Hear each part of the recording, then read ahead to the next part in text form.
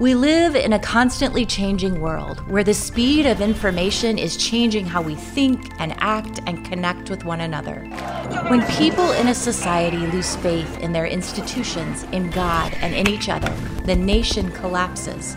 We need help rebuilding trust and tying it all together. Welcome to All That to Say, a podcast exploring the interrelatedness of all things in long-form conversation. Bill and Gloria Gaither join Jim Lyon to talk about their love story, songwriting, and the power of words.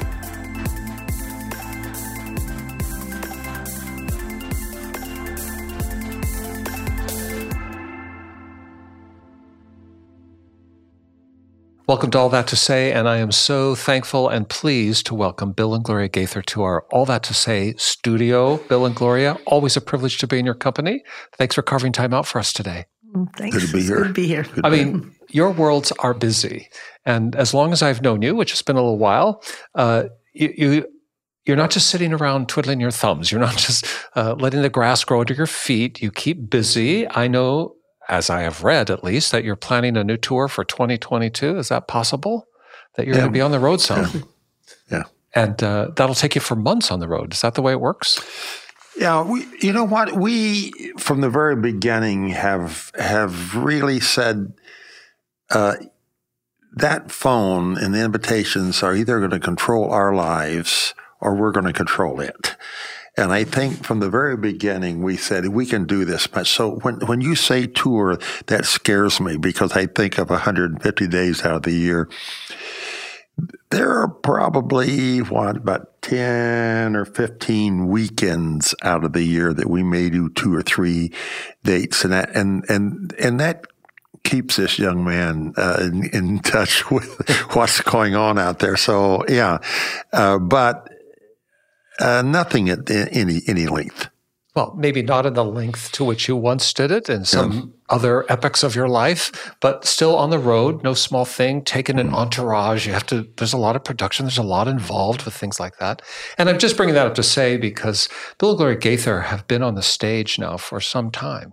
And for anyone who doesn't know, you have won Grammys. You have changed the world really of music in the gospel genre, I think. In fact, Billboard magazine said about Bill and Gloria Gaither that they did for gospel music what MTV did for rock. I mean, that's saying something. And actually, that probably refers to the way in which you pioneered and developed video and gospel videos in the Homecoming series, which really re-engaged a world and an audience in this genre of music and presentation that you love so much. What I'm suggesting is that some people might have said, all right, we're through, we're out. It's been a fun ride, but let me think about my grandchildren alone. You have grandchildren. I know you think about them. 7. How many? 7. 7, there you go. And that said, you're still engaged in this calling. And that's really what it is. It's a calling. You have become a global phenomenon. Okay, so I'm going to demonstrate for you. And then I want to ask you about a story that's just happened today before you came to the studio.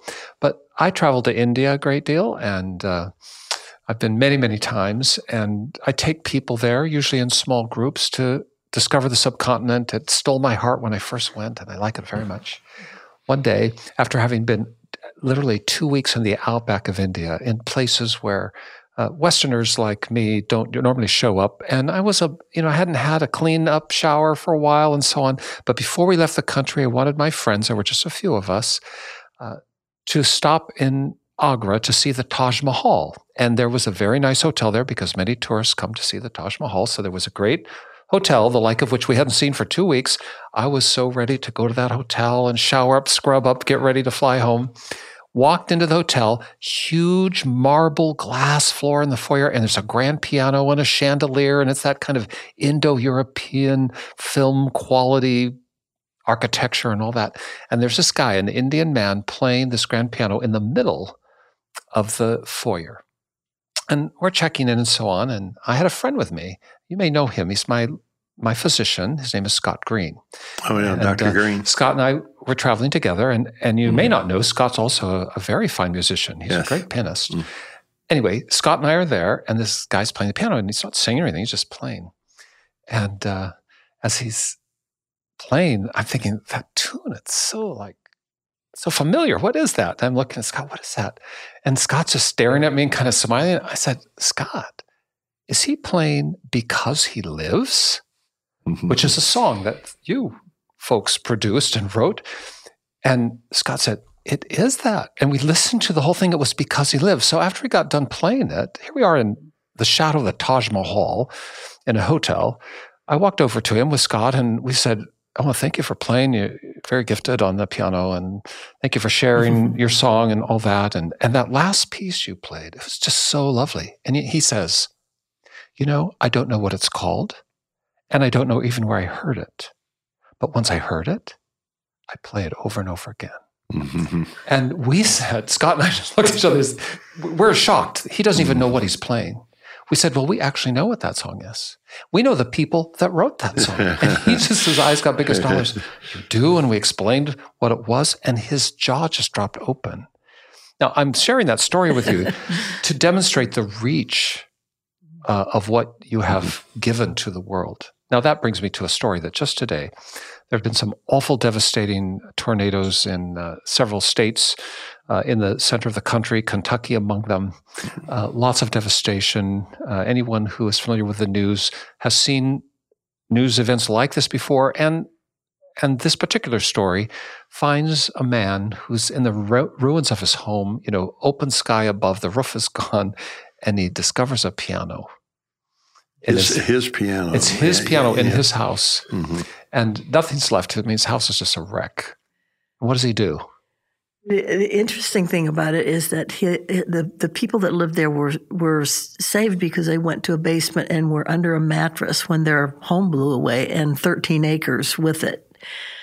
And they had gone back. The storm had passed, and his sister was in a bedroom sorting through the soggy mess of what was left, trying to think if there was anything that could be salvaged. And she heard him playing. Because he came up out of the cellar, as it were. He came out of the cellar. And saw the piano and just sat down to play. Yeah, just sat down to play. And so she grabbed her phone, and he didn't know it. He had his back to her. The piano was facing the would-be wall. And she just started filming him, and she put it on her. He was playing Something About That Name.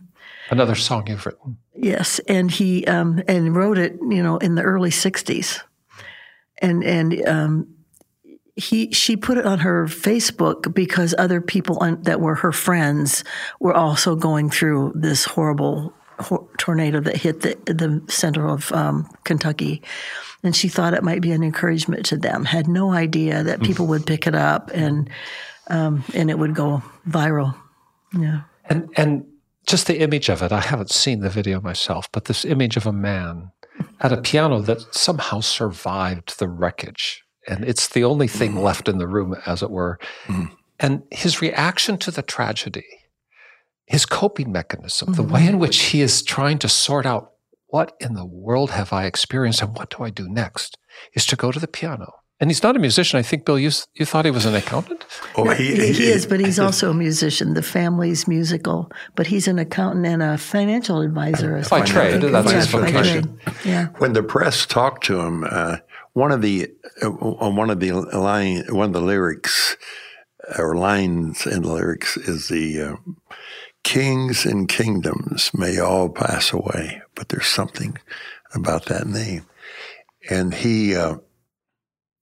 so he quoted that lyric, and then he said, my little 13-acre kingdom is gone. Just like pass that. Away, but there's something. There's still something about that name. It's something, I try to think back, where were we? We were in our house, same house. We've lived in that same house, Alexandria, for 55 years now, right?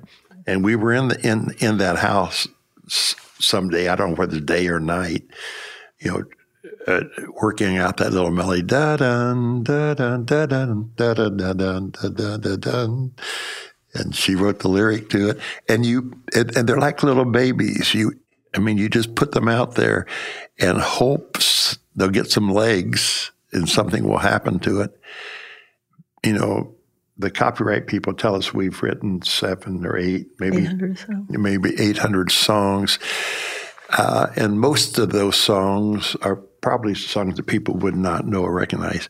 But you get a couple or three or four of them that might have some legs that crawl out beyond the county, beyond the state line, and then you go to Brazil, and there's 8,000 Brazilians out there listening to the vocal band sing, and you sing because he lives.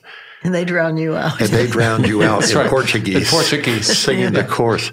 Now, that is overwhelming for a couple little farm kids from Indiana. Well, I mean, both the story I told about being in the shadow of the Taj Mahal with a man who didn't even understand the music, but couldn't forget it having heard it and could play by rote a beautiful arrangement because he lives in a hotel, to the man in a Kentucky field suffering the overwhelming loss of his home, both drawn, finding a moment where they are at peace because of something you wrote. Now, there's so much to unpack with that, but this story from the tornado, as you referenced, Bill, has been picked up by the news, and it jumps off the Sisters Facebook page and it goes to the local paper, which somebody else picks up and goes to a national network, which goes to the Wall Street Journal, to the New York Times is interviewing you, Gloria, because they understand, that song he was playing was written by the Gaithers. And so they're talking to you about it. What did they ask you about it? Well, she wanted to know, how we wrote the song and how we felt that it came that circle. And I found myself telling her, you write songs in solitude. I mean, it's just usually Bill and I in the living room, and they all come out of our lives talking about things over the morning coffee and things in our lives and our children. And this particular song actually has a spoken part that came from our little daughter who had chronic infections that made her fever spike when she was little. She had tonsillitis, and sometimes she would be trembling with fever.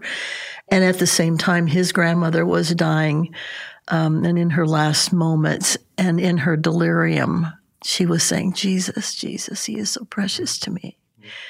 And I told the woman, you write in solitude out of the stuff that's in your own life, and then you throw it out there. And I keep thinking of Longfellow's poem, The Arrow and the Song. You shoot an arrow and you sing a song into the air, and you lose total control then. Where it goes and how it comes now, 50 years later, we are being called by the New York Times to say, where did this song come from? But that beautiful kid that was playing the piano, who has lost his whole property, all the trees, and his house had no roof on it as he sang. And the soggy piano that he said has gotten progressively worse because of the moisture now ruining the piano. Yes. He said, I just had to sit and refocus. Mm-hmm. And what was really important. And what lasts, and what passes away. So we talked about that with the wonderful lady from the New York Times, was so charming. And she said, what all of us, the most important thing any of us do is to prioritize what is really lasting, what matters here, what really matters. And he said, my little 13-acre kingdom, blew away. But there was something about that name. I have to say, just as a word of personal testimony, that particular just phrase, and I'm not a musician, but some things were embedded in me, and that's one. And I have found myself just in the moment, without even thinking it through, singing that to myself. Kings and kingdoms will all pass away, but there's just something about that name. And of course, that name is the name of Jesus. Yes. And that is such a blanket of encouragement and hope that I think once you hear the song and once it sinks in, it always will surface again at an important moment, just as that fellow in Kentucky. All of these anecdotes are just the tip of the iceberg of a global phenomenon that has been delivered by the hands of Bill and Gloria Gaither. And there's so much to talk about with that, but I have to ask, you've referred to yourself already, Bill, as two little farm kids. Well, here you are from the the heart of the country in the United States. You, Bill, native to Indiana. I think Gloria grew up in Michigan, where your dad was a pastor. Yeah. But that's a neighboring state, same neighborhood. She grew up in Michigan, but she moved here as soon as she read about it. As soon as she could spell Indiana, she thought, someday I'm going there. But they do seem like unlikely addresses to have produced something that has had such universal impact in the world. I mean, we're not just talking about in our culture, but transcending culture. Let's get back to where it started. So the two of you are a team. How did you meet? Where did that come from? You know, it's interesting that you bring up the team thing, because it's also been interesting watching marriages, and public marriages, political marriages. And in our field, in the music field, it's very easy for a guy to sing a duet with a girl. I'm talking about secular music at this point. And you're singing a love song to her and say, boy, we make beautiful music together. And then all of a sudden they, quote, quote, fall in love. Mark Lowry, the comedian, the Christian comedian, kids me and says, you knew a meal ticket when you saw it, Bill. And I said, no. You don't understand. I was teaching at the local high school, and she came in mid-year because the French teacher was out for a couple months because of breast cancer, and she was substituting in French. I met her, and we started talking, and went to lunch together 2 or 3 times. I was drawn to her because of her. She was very bright. I'm not the brightest bulb in the room, but I always like to hang around people who are bright for some reason. And you recognize that in Gloria. And I recognize that. So I said, this is an interesting girl. And unlike some of the other girls I had dated, she had some stuff to her. We got a little picture in our studio there of her hands on her hip, a 5 or 6 year old girl. And I should have seen that picture before I married her. And we were drawn together because of ideas and because of a passion for a faith and questioning minds. We both loved history. We certainly loved poetry. And by poetry, I don't mean roses are red, violets are blue, but I mean the two of us can walk into a room and look at each other across the room. And I know what she's thinking. She knows what I am thinking. There's a novel here. And then I got to be honest with you. I found out she was also a good kisser. I said, that seals the deal. I mean, sealed with a kiss. Somebody should write a song like that. But what were you teaching? She was teaching French. I was teaching English. Okay, but both of those are languages. Those are disciplines of language, and that's and she also taught English and literature also. But I just have to think that I'm a guy who thinks that mastering a language or toying with it or recognizing its power is a key to a lot of other things in life. And both of you had that to start with. And that's no surprise that would develop into a style of communication, a medium of language that's set to music too. Now, I have to ask you, Gloria, he's kind of given us a word picture of, as Bill's talking, I see the school building, I see him in the hall, I see the new substitute coming in who's filling in for the teacher who's out with illness. What do you remember about the first time you saw Bill Gaither? What would you say? Well, I had a friend in college that had gone to see Bill and his brother and sister at a concert in Detroit. And they were already singing as a trio. They were singing as a trio, working their way through college early on, And she came back into my room and she said she had seen Bill's brother, and she just said, "Oh, he's so beautiful." She says, "I just found out that you're going to be substituting in the school where where the brother is teaching." And she said, "You got to meet him and get me a date with his brother." So A story of my life. Your brother overshadowing. Good-looking guy. So Bill was coming down the hall, and he pretended to drop his pencil in front of me, and I thought, this is really corny.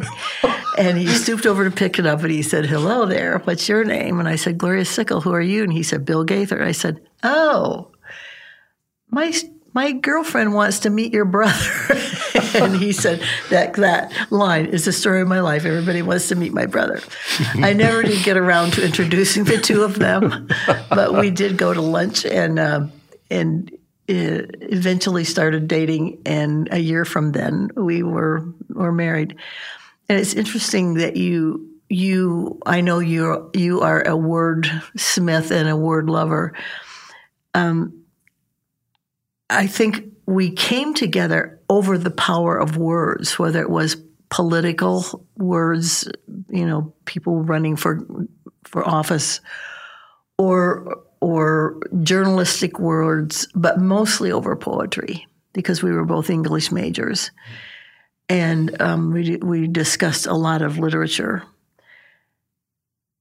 And still today, that is, I would have to say, not maybe my first love, but close second. It's still a deep vein. And the power of words and the stewardship of using words, because words can be used to destroy. Words can be used to slant and lie and twist and put some kind of spin that is not actual and is not true. The use of words is something that needs to be consecrated, I think. It's fascinating because as you describe the dark side. The dark side. The antithesis of that is words can inspire and they can give life and bring hope. And so the story we just talked about, to us, it's overwhelmingly amazing that a song we wrote 50 years ago when our little daughter was, 2 years old, is still cycling around someplace out there in the stratosphere and lands in this tornado, destroyed life. And a man that knows God is saying, okay, I got to sit down here and refocus a minute. I've lost everything, but my family's okay. And there was the song. So the stewardship of words, I think I wish our politicians understood that there is a stewardship of words. You can't just throw them around. And the legacy of them, what you're describing is once they're released, they take on a life that you cannot control. And more than that, Jim, how many people have you ministered to over your years who were destroyed by maybe a sentence their father said? That's right. And it goes on. There's a legacy to it. It just sticks in your brain. Your dad said, "You're amazing. You're going to be something," or he said, "I wish you'd never been born." And that pretty much depends the course of a person's life. So the power of words is sobering. And often we don't think about it. But then the two of you have been thinking about that. We think about it a lot. and what that led to is we have two school teachers who come together for several reasons, words among them. And how did you get from the classroom to this place where your words are carried everywhere? We've already learned, Bill, that you were singing already, that you were with your brother and sister in a trio. I came from a blue-collar family. My mother and father were salt of the earth. I mean, they just couldn't have been any better. But none of our people really went to college, okay? And we'd go to family dinners, and they talk about their kids going to, today would be Ivy Tech or Purdue, or they're going to be a tool and die maker. Most of our family would do things with their hands, fixing stuff. My brother who was also good looking, was also a very good mechanic. I can't fix anything, okay? So the dinners, they would ask, what's your kid going to do? And they come around to Dad, and they'd say, what's Bill going to do? He loves music. the second question always was, what's he going to do for a living?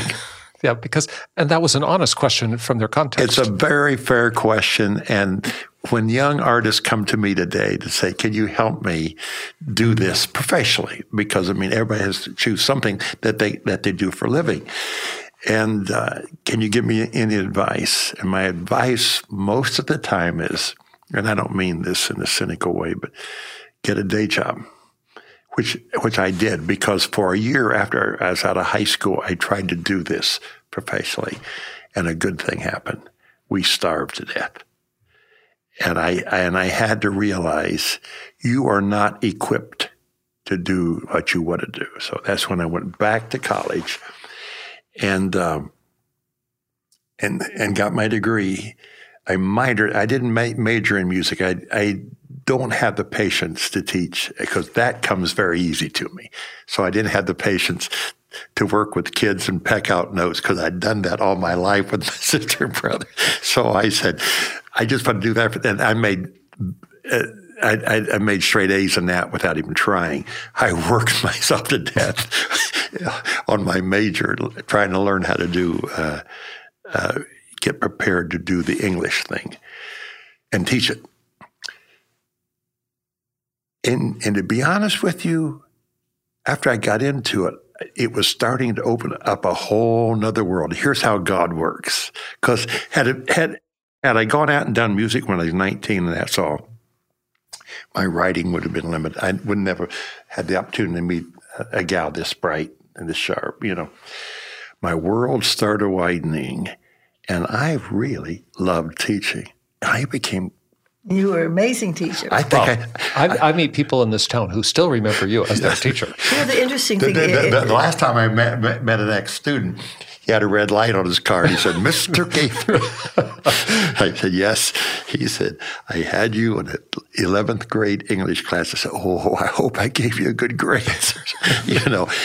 But I got to love teaching. And then I met her, and just for the fun of it, we didn't get paid to do it. We started directing plays. We did Thornton Wilder's Our Town. Because we were teaching the plays in literature. We were teaching the plays. And that play is more than just a play for kids. That's about life. Yeah. When Emily comes back and asks the stage manager, do anybody ever realize life while they're living? There were so many principles and stuff you could teach. And I loved it. And I kept teaching, but I never gave up on this music thing. I still loved it. And at night I'd play around with it, and we still continued.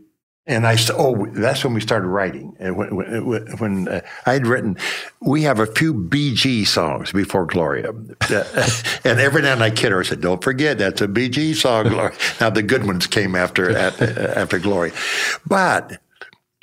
So, and then we started having kids, and she quit teaching after 3 years. I continued on till I think 8 or 9, 10 years. And the writing thing just kept building and building, and people calling and saying, would you come and sing that song that you wrote? And would you bring your wife and let her talk a little bit about the song? We never had an agent. We never had a manager. We never had a promotion company. All we did was just work out of our house.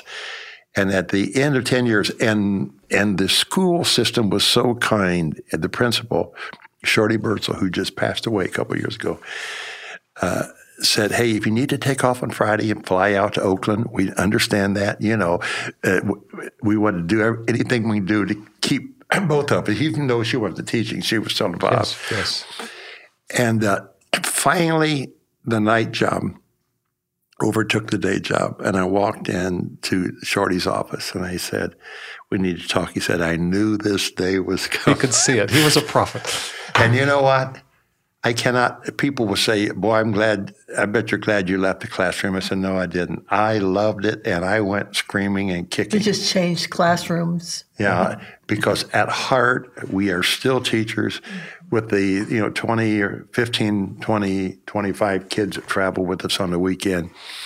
Every time we get a chance and say, Bob, Harry, Charlie, Sally, you got a second? Let's talk, okay? do you want to really continue doing that? It's just, once a teacher, always a teacher. But with this whole classroom, the ability to take words and music and say to an audience, I said, if you knew, you wouldn't want me. My scars are hidden by this face I wear. Oh, but he said, my child, my scars go deeper. It was love for you that put them there. I am loved. I'd say, sing it with us. I am loved. I could risk loving you, for the one who knows me best loves me most. I am loved. You are loved. Won't you please take my hand? We are free to love each other, for we are loved. The opportunity to take an idea out that could change the world. And we really felt like this is world-changing stuff. Well, it is. And as you were just quoting that lyric of another one of your, I would call standards, there's something about the lyrics of your work matched to the genius of the melody. I mean, they do work together. But there's something tactile for me about them. You have a way of expressing very deep and important emotions and intellectual concepts, but in a way that can be understood almost in a sensory way. So, one of the great songs that launched the whole Gaither enterprise was He Touched Me. But just think about that. He touched me. It's not about something that's removed from me. It's not something external from me. It's something that intersects me in the most personal way. He touched me.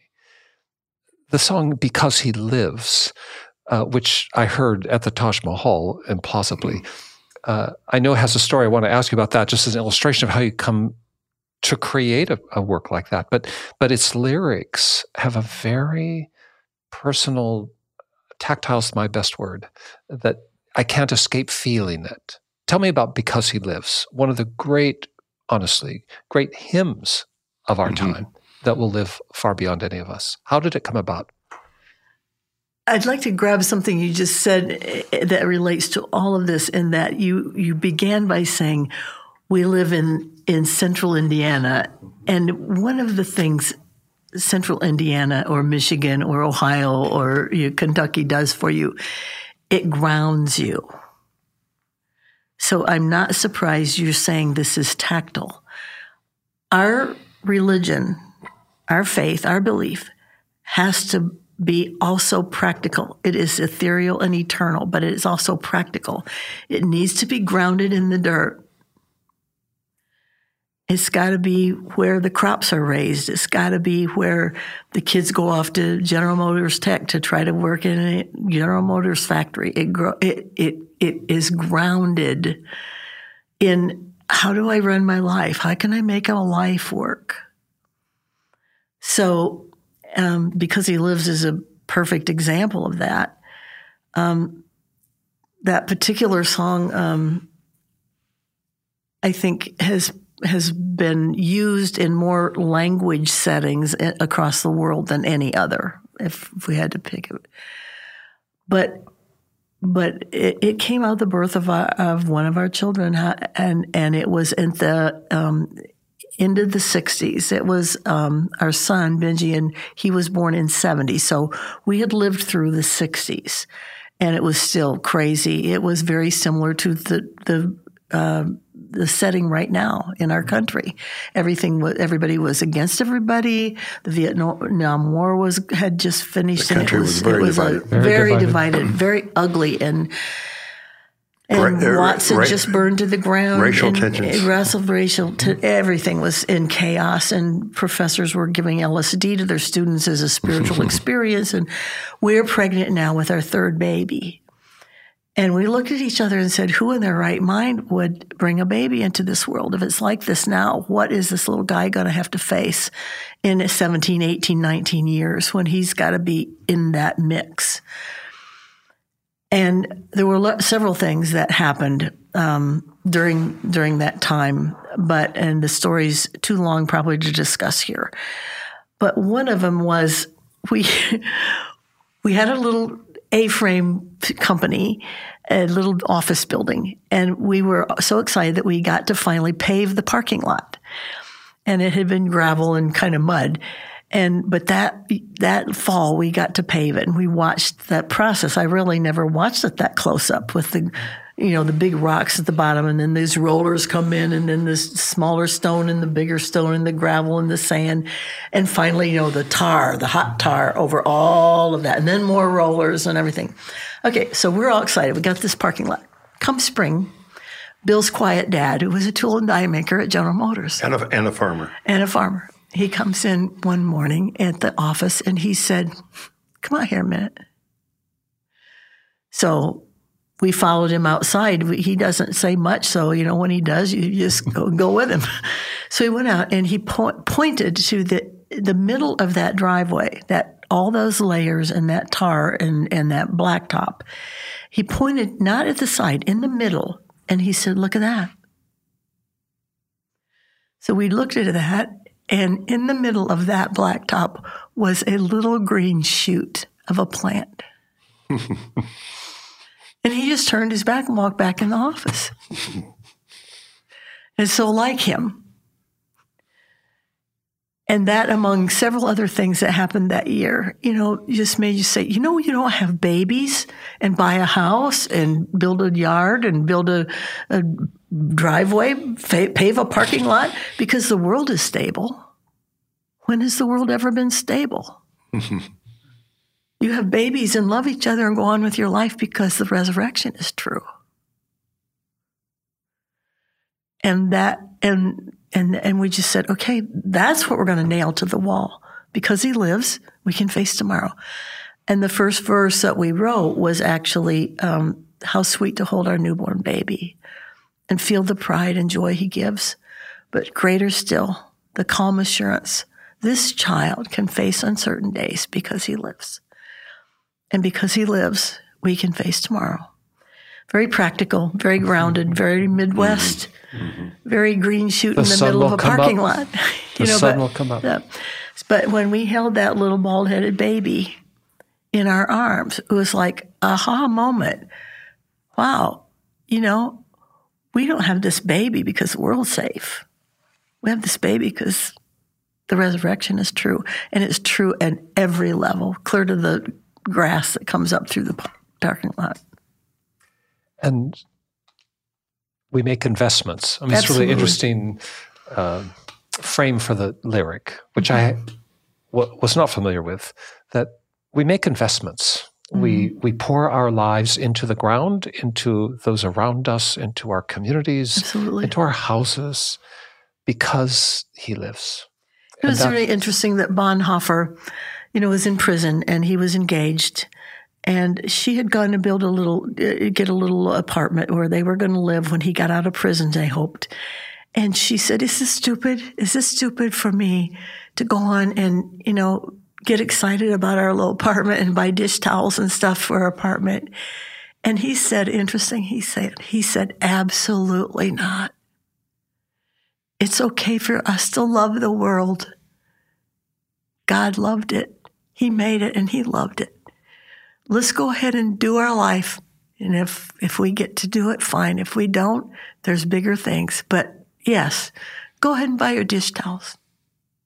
And he never went to the apartment. He never went to the apartment. And they never got to be married. Bonhoeffer, of course, imprisoned by the Nazis. Yeah. And would lose his life in that prison. But the idea that you don't stop because there are question marks or uncertainties or the unknown, because there are some things that You're talking here about a deep, fundamental frame of life that is grounded in your faith. Did you build it on? That is what you put the ground. That's the ground. That's the ground. And as I just think about that, though, let's just talk about that. Your faith. You both grew up in houses where your families, had understanding of the Christian faith. That Jesus was not a strange concept to you. Have you had moments in your life where you thought, "I'm not sure he does live. I'm not sure that that's really working for me"? Okay. Yes, and let's answer that question. But before we get away from that, a person came up to us one time and said, "We sing that song, but we changed one word." I said, "What'd you change?" We say, "Because he lives, I'm excited about tomorrow. And we said, good for you, if that works for you. But I don't know how many people since then have said. Well, in that same week that we got that letter saying they wanted to change the lyric, we also got a letter from a young father who had backed in the driveway out over his 3-year-old son on his tricycle. And he said, if I had not had this song, I couldn't have faced it. I could not have gotten up the next morning. I could face tomorrow. So we kept, I could face tomorrow. I think that, for at least in my journey, that is a much more accurate approach. And to answer your question about the doubt thing, I think from the very beginning, and maybe this is because of Indiana roots, and maybe it's because of my dad, who basically looked at our marriage when we first got married and said, well, it seemed like it ought to work, but let's see. Wait and see. He was a wait-and-see guy. I've got a lifetime. We'll and see after 10 or 15 years, he said, you got a good one here, Bill. You got it. So to say, yes, there have been times in our lives. I can remember one time I had a relative that came in and he had tried the faith business. And it didn't work for him. Very emotional, very talented, very bright, worked out, very physical. And he said, I can't believe this stuff. And he said, and neither would you. And this really crushed, I think this statement crushed me more than any other statement. He said, and neither would you if you didn't make your living doing it. You're in it for the dollars. And that threw him into a pit of depression. That I had mono for about and he was like, is there any truth to this? I mean, this guy's, he's wild, but is there any truth to this? Is there any truth to that? I don't know how many times we would leave the city limits and say, now, why are we doing this again? Why are we doing this? And when I talk to secular reporters today, and they say, "Why are you still doing it at 85?" I said, it's interesting. Probably for the same reason we did it at 25. Number one, I believe in the message. I believe in the resurrection. I believe in the little sprout coming up. I believe in hard times, that this stuff can help get you through it. So I believe in what we're saying. And number two, I just love the aesthetic form of 4-part harmony and the beautiful thing. The beauty of it, actually. The beauty of it. And I can't find any other reason for doing it except... Well, those are pretty good ones, those two. Those are pretty good. Evidently, so about half the composers that you've ever heard of thought so too. Yeah. Gave us beauty out of it. But out of those months of saying, are we kidding ourselves in all of this? We wrote, I believe, help thou my unbelief. I take the finite risk of trusting like a child. I believe. Help thou my unbelief. I walk into the unknown, trusting all the while. I long so much to feel the warmth that others seem to know. But should I never feel a thing, I claim him even so. I believe. Help thou my unbelief. I walk into the unknown, trusting all the while. Now, that's a Gloria lyric. Now, obviously, the scripture comes from the Bible, but that changes everything, doesn't it? If that's your approach. Yeah. The way in which you face life and tomorrow. Yeah. I wish I could say I'm an easy believer, but I'm not. I can't stop my mind. And to be a quester is important to me. To be a cynic is my biggest fear. I don't want to reach this stage in my life and be a cynic. I want to have proven some things true because I tested it in the crucible of life. And I still believe it. And here you are. Here I It's a am. little bit like your marriage to Bill and your father-in-law's progression. To, I think maybe we've seen enough now to know this has got a future. And you know what? In all fairness, some of that stuff that has been out here has not landed until the last 5 or 10 years of our lives, finally saying, okay, I told you to trust me. When it's all said and done, I think that's what the scriptures do, and that's what a great gospel song in the hymn does, is it helps you keep things in perspective. Stuart Hamlin said, the things of earth will dim and lose their value. If we'll recall, they're just borrowed for a while. Things of earth that cause his heart to tremble, remembered there, will only bring a smile. But until then, my heart's going to go. If I didn't believe that, I hate to be competing against a guy who did believe that. That's right, because that does give you an edge. Well, I mean, it's going to get you up every morning. Yeah. When you think about it, I mean, here you are quoting poetry in lyrics to me to express important ideas. It is so powerful and compelling. With 800 songs, copyright. There's a file somewhere. There's a big metal file. Okay, there are 2 copyrights. I know it's impossible for you to identify, which one is your favorite. What do you think will live on the longest? Or maybe let me reframe the ask. You told me once, Bill, that we were talking more broadly about Christian music, and every year, I don't know, there's so many songs every year that are generated new, and some are a thing, they're a buzz in the moment, but we know that they're probably not going to live on for another decade or 2. But some things just seem to have transcendent power. You told me that you believe that Twyla Paris had a song about how beautiful is a body of Christ. It's just, and you felt like that's a song that can live beyond a generation or so on. It should. And it should. It certainly should. Yeah. But I'm just saying, here you have this body of work. We've already called out a few tunes that we know have circumnavigated the globe, and people are still, after 5 decades, finding life in them. From your own point of view, I know it may seem awkward, but I mean, with 800 titles, are there a couple that you think, no, this is going to outlive us? Okay.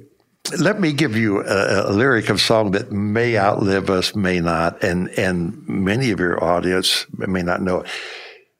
But I have said several times, and I think I have been quoted by some scholars somewhere. That's a joke, okay? But I couldn't think of a scholar to quote me on it. But I have said that I think good theology is good psychology.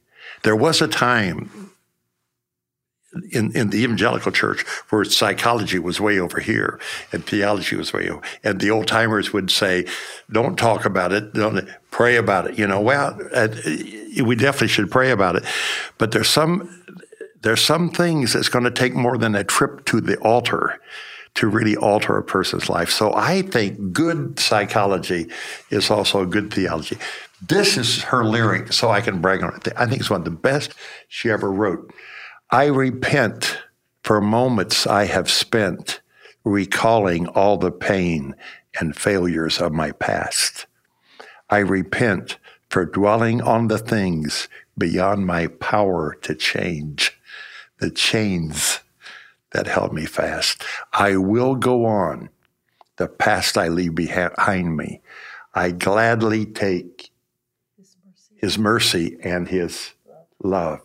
He is strength and He is peace. He is joy and sweet release. I know He is, and I am His. I will go on. Now here's the confessional verse I think is just beautiful.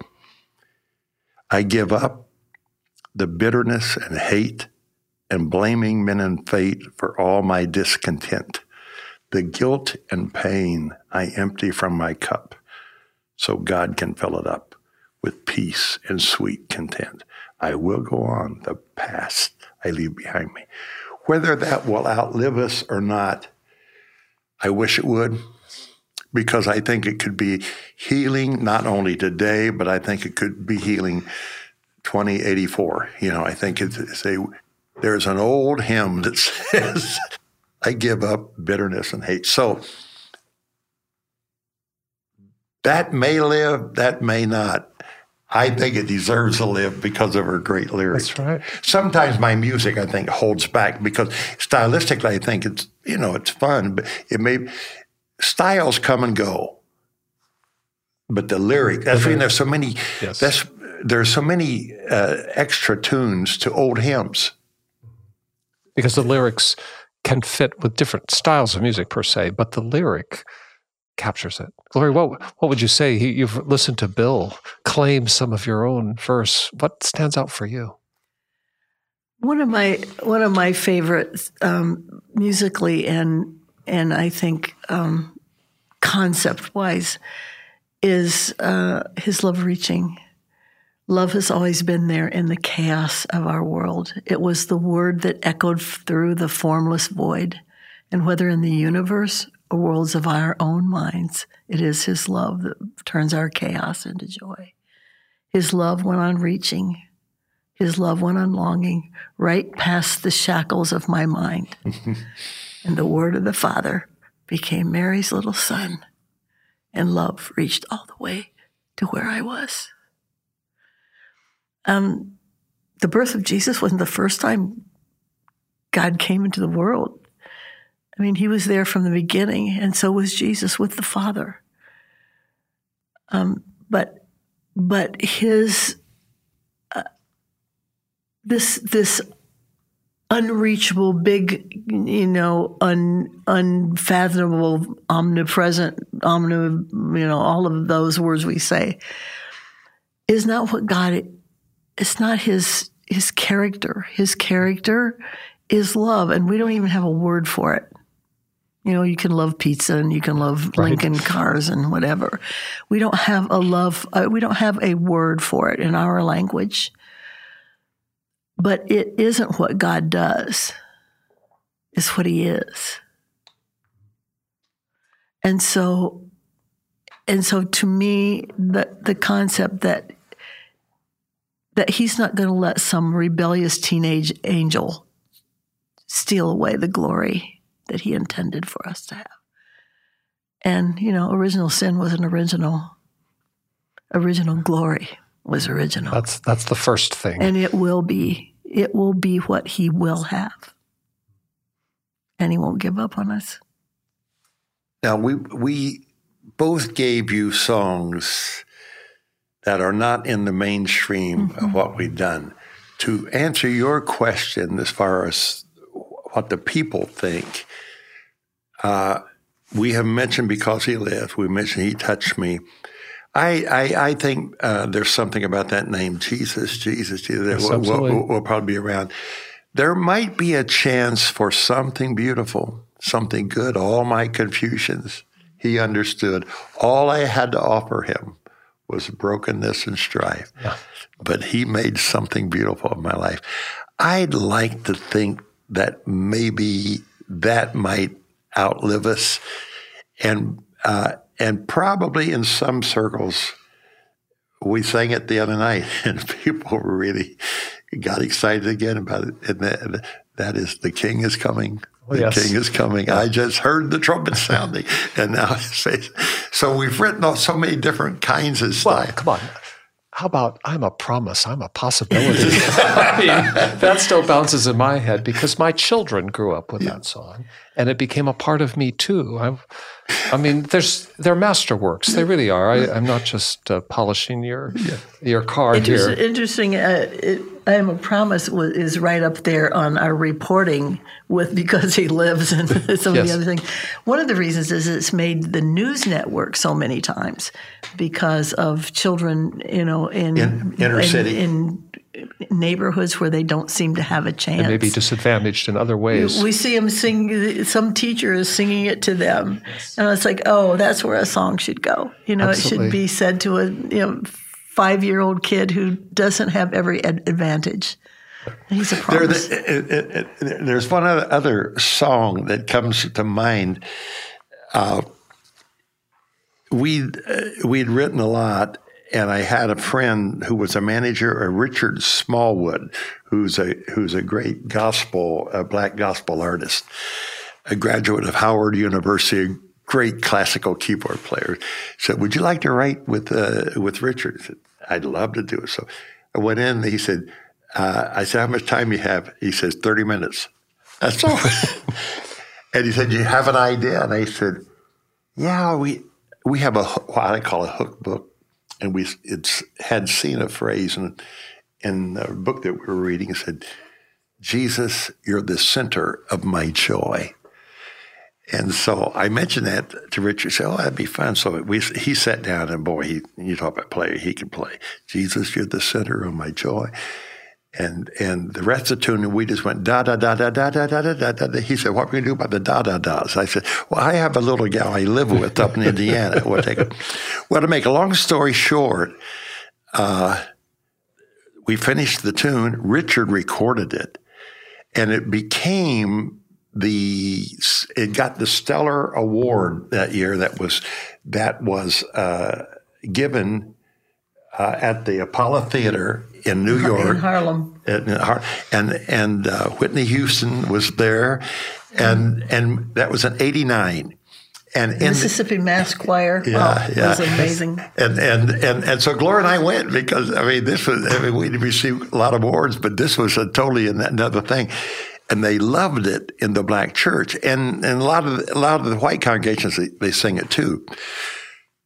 It was interesting. I would go into a black church, maybe in the office area, and somebody'd say, "This is Bill Gaither," and there would be 10, 15 people around, and they'd say, "Hi, nice to meet you." I said, "He co-wrote 'Jesus, You're the Center of My Joy' with Richard Smallwood." The chairs would turn and said, "He did." He did. Bill Gaither. Now that was, after writing all this stuff that we'd written a lot of country things that country artists had. Actually, you mentioned awards. That is the one award that I'm really proudest of, is Black Gospel Song of the Year. Yes. In all of our collection. And mainly because that amazing memory of that night with that Mississippi Mass Choir coming down the aisle, with no instruments but their hands. And it was just an amazing experience. And you have some awards, and there's no shortage of shelf space, vacant shelves in the Gaither complex with Grammys and Dove Awards and things like you've just named. And you've also been invited to some very extraordinary stages around the country. You've produced films and music. I remember seeing in your offices a picture. You were at the White House, I think, in the East Room, some kind of celebration of gospel music. And I mean, when you look back at all of those places you've been, and a sold-out concert in Brazil, or maybe South Africa, or in Belfast. I mean, A to Z. But here you are in your house of 55 years in Alexandria that you purchased when you were teaching school. But let me tell you what's worth more than all of that. A week ago, our grandson, who's now an adult, and he's in New York majoring in composition, finish a master's program in composition. At NYC. At NYC. And he called and said, "Mama, did you write this song, Something Beautiful?" And he's so far ahead of me musically. Like, he's a genius. He gets the cosmos. He might not know if he has on shoes, but he's got. And he said, "I'm just listening to that. What made you write that? How as much is that? What's that worth?" Again, the discovery of a generation in your own family. In my own family. It's so amazing. The sprouts still come up through the pavement, Well, and I just think you might have lived anywhere you wanted to live. I mean, after a while, the music and the productions and all the rest give you the capacity to make choices that you might not have had if you were still teaching in the public school. And yet you have chosen to stay in the place where you describe, Gloria, as a place of being grounded. And I just wonder sometimes, do you ever think about, well, why didn't we go to Nashville? Because you'd have to do a lot of work in Nashville. Nashville's kind of a center of gospel music and, Music City, so they call it. Maybe you should go out to LA. I mean, there's got a lot of studio work out there. Or why not that apartment overlooking Central Park? Or, there's just 100 things that you might dream about. Tell me about the joy and the pleasure of Alexandria, Indiana, somewhat north of Indianapolis on a little 2-lane state road called 9. Yeah, when we were kids, the word around town was Alexandria. It was 60 miles north of Indianapolis. So the word was that we were 60 miles from the nearest known sin. I think we've imported something. Probably imported something. That's a fair question. And the first thing that comes to my mind, you hear this phrase a lot, people who have your back. Unless I'm misreading it, honey, I think that little town still has our back. I think I think if somebody would come in and try to hurt us in any kind of way, right. They'd say, hey, that's not the Bill and Gloria that I know. That's important to me. And those are people. I just had a call from a friend that I've known since high school. He's my age. He's in my class. And he just got our Christmas card or something. And he was so moved by the card and what Gloria had written in the card. I told Gloria, I said, I'll tell the names, Ron and Deanne. I said, you know what? We don't have any better friends than Ron. That's right. Yeah. They do anything for us. And they're in your town. Yeah, and maybe it took 50 years for that. Maybe he was like a George Gaither. I have to wait and see if this thing's going to work. It's kind of like a George Gaither. Yeah. I think that's probably the biggest reason. And we have probably written more about home than anybody. So many of our songs, that we have this moment to hold in our hands and to touch as it slips through our fingers like sand. Yesterday's gone and tomorrow may never come. We have this moment today, and it happens to be in a little town called Alexandria, Indiana. It's been so good to us. So anyway. And who else comes from a town that they'd put your name on the water tower and say, the home of the Gaithers? I guess that probably wouldn't happen in Paris after all. That wouldn't happen in Paris. And I just wonder how many people drive by that water tower and say, who's that? Who's the Gaithers? Well, your reach, your musicians, your artists, your lyricists. There's so much we could talk on for days. We haven't even touched the idea of music itself, the mystery of the melody. But I also want to acknowledge or invite you to comment on, I think, a calling that you saw develop in your career, which was not just to speak and to share and to give this gift of song and ideas, but also to look behind you. Who's coming up behind us? Who's going to stand on the stage next? And if we looked at the genre of gospel music, there are very few persons that we could name that have achieved some renown or status or audience that haven't had some contact with the Gaithers, or many, many who would say, we wouldn't be here if it were for the Gaithers. Your capacity to build out beyond the trio, to the vocal band, to an entourage, to a studio filled with people, old and young. I don't know that there's anything like that in any kind of entertainment. And I don't mean to diminish the gospel as entertainment, but it has a certain kind of crowd draw. I don't know that has any peer anywhere. What do you think about that? Is it true? Am I assuming correctly? You actually, by design, intentionally think, you know what, we need to be watching out. Or is it just something that kind of organically comes alongside and you bring him along? We used to say, if it doesn't fly at the bakery, it doesn't fly, which is a good thing, because we've been in many rooms of in Nashville, as you mentioned, and you tend in a room like that to write for each other rather than for the real people. And for us, it's been important to stay with the real people, just to stay there and not not become a professional songwriter or musician or whatever.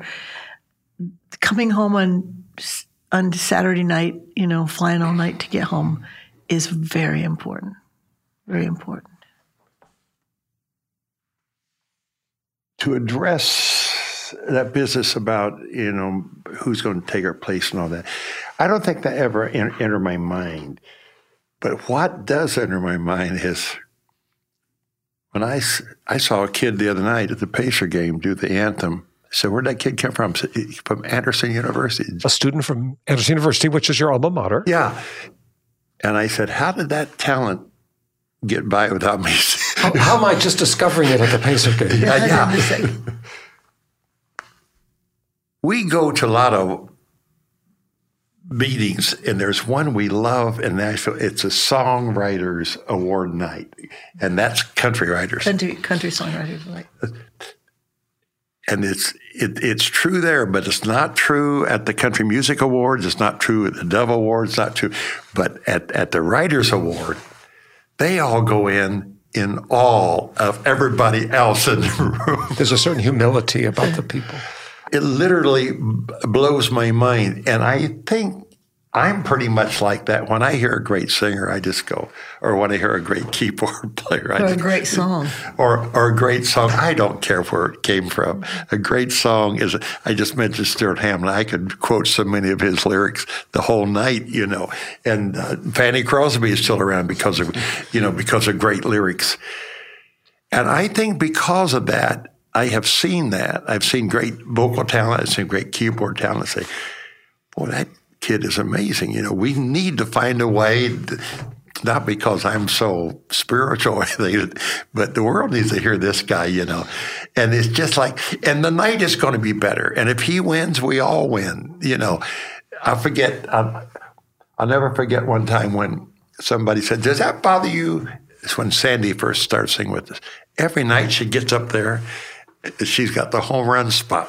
Wow. And every night it was Sandy Patty. Yeah. It was out of the ballpark. And they said, does that bother you? I said, what? In fact, the people are on their feet. I said, she's on our team. That's right. If she wins, we're all winning later. Yeah, we're all winning. We just hit a home run or something. Now, there's got to, I know you're the theologian. There's got to be a scriptural base for that or something, Well, Sandy was the first guest on this podcast.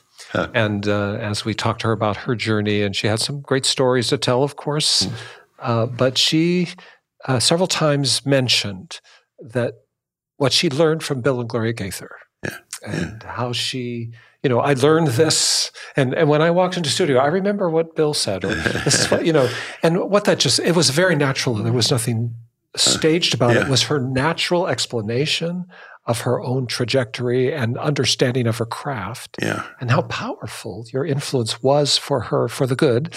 And that's just one of many stories. And that's another dimension to what God has provided for you. Because, as I said, I'm not aware of any other kind of like peer relationships where people who have achieved the success you have been so influential in the lives of others who also are called into this work. And it is a calling. It's an anointing. Yeah. And I just have to say, for just the one little guy out there, thanks for doing that, because my world is better because not only what you've done, but the way in which you've put others also up front.